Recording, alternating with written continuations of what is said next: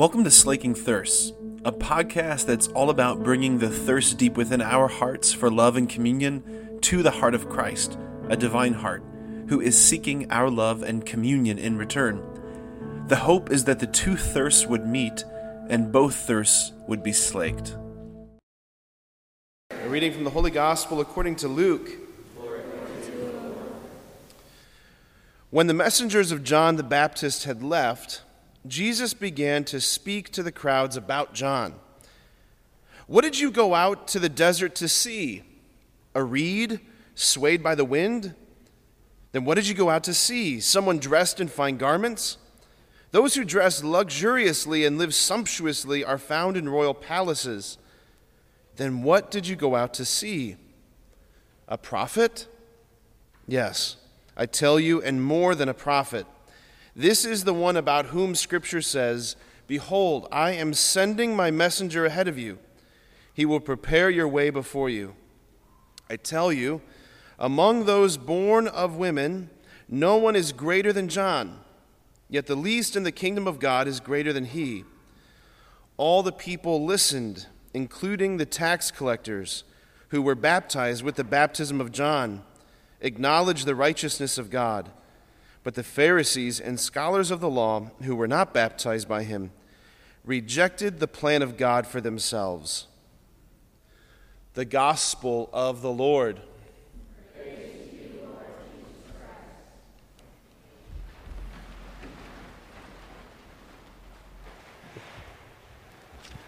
So this psalm that we just sang, we said, this is from Psalm 30. I will praise you, Lord, for you have rescued me. I will praise you, Lord, for you have rescued me. Okay, I want to start there. So I want to tell you a story. So when I was praying with that psalm, I was thinking about, Lord, when have I been rescued? All those things. Some of you know this story because I've told you the story, but I think probably most of you don't know this story. So I want to tell you a story of when I met my guardian angel and when God saved me from something that was really, really scary and really, really bad. So we got some angels here. Raise your hand if you're dressed as an angel. Hi, angels. Okay, so I was, when was this? I was 15 years old, okay? I was a sophomore in high school. I was with my family and another family. We were in Colorado on a ski trip for winter break. And my buddy and I, Chris, who I've told lots of you guys stories about Chris and I.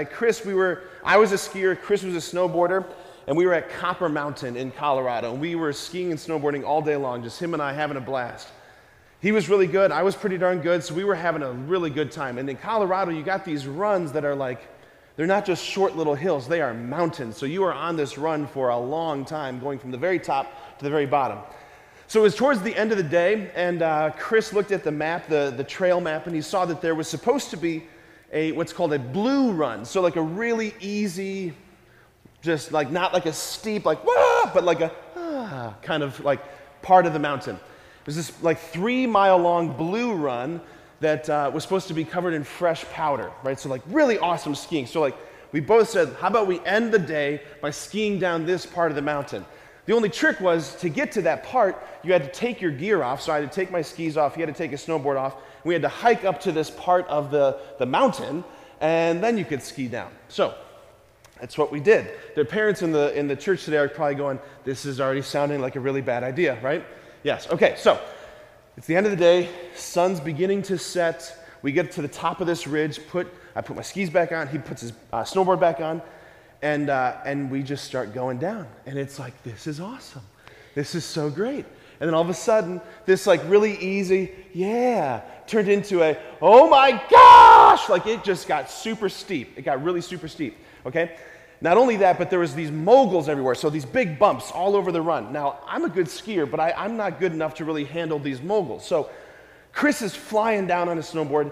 He gets way ahead of me, and then I hit this one ridge of big fresh powder. I lose control. I end up sinking down. Picture this as a big pine tree. I come and just sink down right next to this huge trunk of this pine tree. And I'm up to my waist in snow, totally stuck. I'm okay, I can do this. So I grab my ski pole, I'm trying to get my ski off my boot. I couldn't do it. I'm like shimmying around, trying to clear some snow. I just couldn't clear myself out. And I'm calling down, I'm like, Chris! And he can't hear me because he's like already down there. So I'm starting to think, like, this is not a good situation. This is a really not good situation, right? I am stuck. And like the sun is beginning to set. There's no one else coming down the mountain. I pull out my cell phone, my flip phone, right? I pull out my flip phone. None of you know what a flip phone is, but I pull out my flip phone and I tried to call my mom and no cell service because I'm on a mountain in Colorado, okay? I'm thinking, this is not good. And it's like getting to be cold. I'm like, this is a very scary situation. So this time of my life, this was before I had really met Jesus. This was before I really was like a Christian, a disciple. So I don't know what came over me, just desperation, but I just like was like, God, you got to help me. You got to help me. No sooner did I say that, than out of nowhere, coming down the mountain is this like ski patrol guy. He's just like, I'm like, that guy can ski. Not only that, but he had this amazing ponytail that was just like flapping behind him, like in the wind. It was like this amazing thing. So this guy comes up to me, right, and he's like, hey man, you look a little stuck. Can I help you? I'm like, yeah, I'm really stuck. And so he comes up and like, I didn't even realize it in the moment, but it was like he came up to me, grabbed me with one arm and just goes, like this. One arm pulls me out of the snow. I was so grateful to be unstuck. I didn't realize that this guy, one arm pulled me, like all 200 pounds of me out of the snow.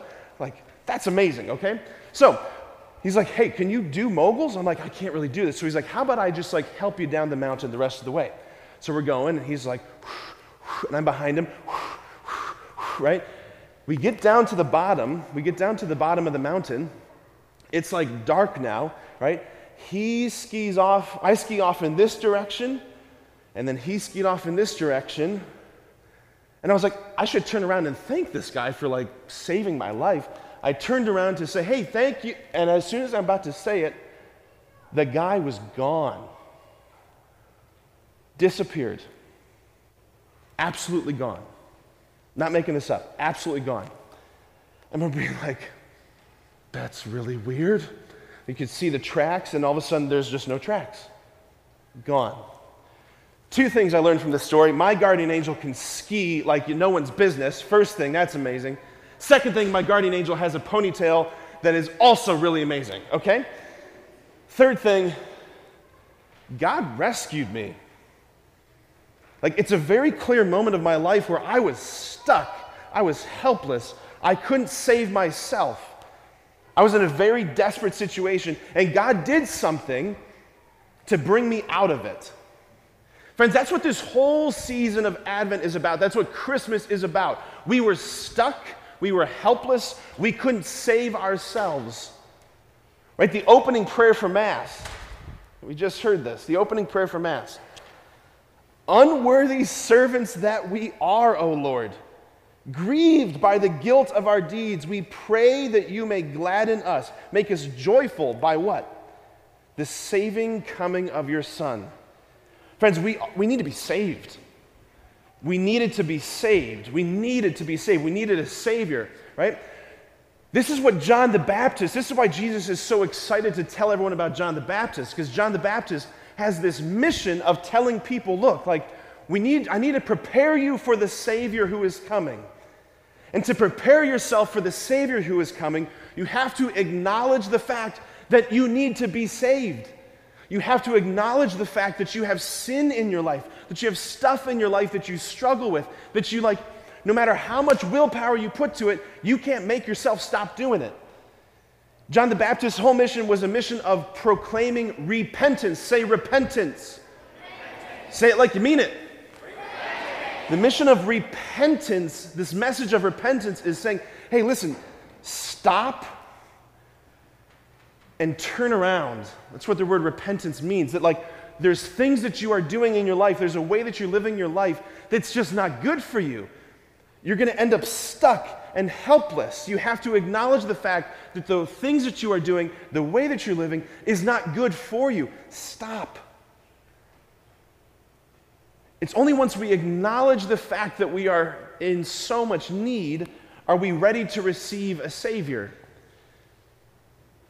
Like the tax collectors we hear in this gospel, it says the tax collectors were there and they were listening to Jesus and they were getting baptized by John because guess what? The tax collectors, they were these sinners. They were the people who knew that they had problems. They were the people who acknowledged the fact that they weren't perfect and they needed a Savior. So the tax collectors were like, yeah, sign me up. I'll get baptized. I'm ready for this Jesus. It was the Pharisees and the scholars of the law, the people who refused to acknowledge that they had problems that kept themselves out of God's plan. That's what it says at the end of this gospel. It's so sad. But the Pharisees and scholars of the law who were not baptized by John rejected the plan of God for themselves. And what's the plan of God for them? I want to save you. I see that you're stuck by this tree, stuck in the snow. Can I help pull you out of it? And the Pharisees and the scholars of the law are saying, I'm not stuck. What are you talking about? I'm fine. This is exactly where I want to be. Do you think that's exactly where they really wanted to be, yes or no? No. No one wants to be stuck. But what we have to do is we have to acknowledge, yeah, look, Lord, there is stuff that I struggle with. There is stuff in my life where, Jesus, I need to be saved. Saved from myself, saved from my sins that are going to destroy me. Jesus, I need a Savior. I need you. So friends, as we're getting ready to finish the school year here, before we're getting ready to go on Christmas break, you're going to have a lot of time to be with your family and friends at home over these next 2 weeks. And such a good blessing, right, being with family and friends, but it's also a lot of opportunity to, we're going to fall into sin with the way that we're not going to love like we're meant to love. We're going to not be as patient as we should be. We're not going to be as kind as we should be. We're going to be selfish. All of these things. And we have to acknowledge it and say, Jesus, I need you. I need you so much. I need you to save me. So friends, I want to challenge you today, tomorrow, these next few days as we head into break. I want you to just really become aware in your life of all the things, all the places, all the sins that you struggle with, all the stuff that you need Jesus to save. Is it selfishness? Is it unkindness?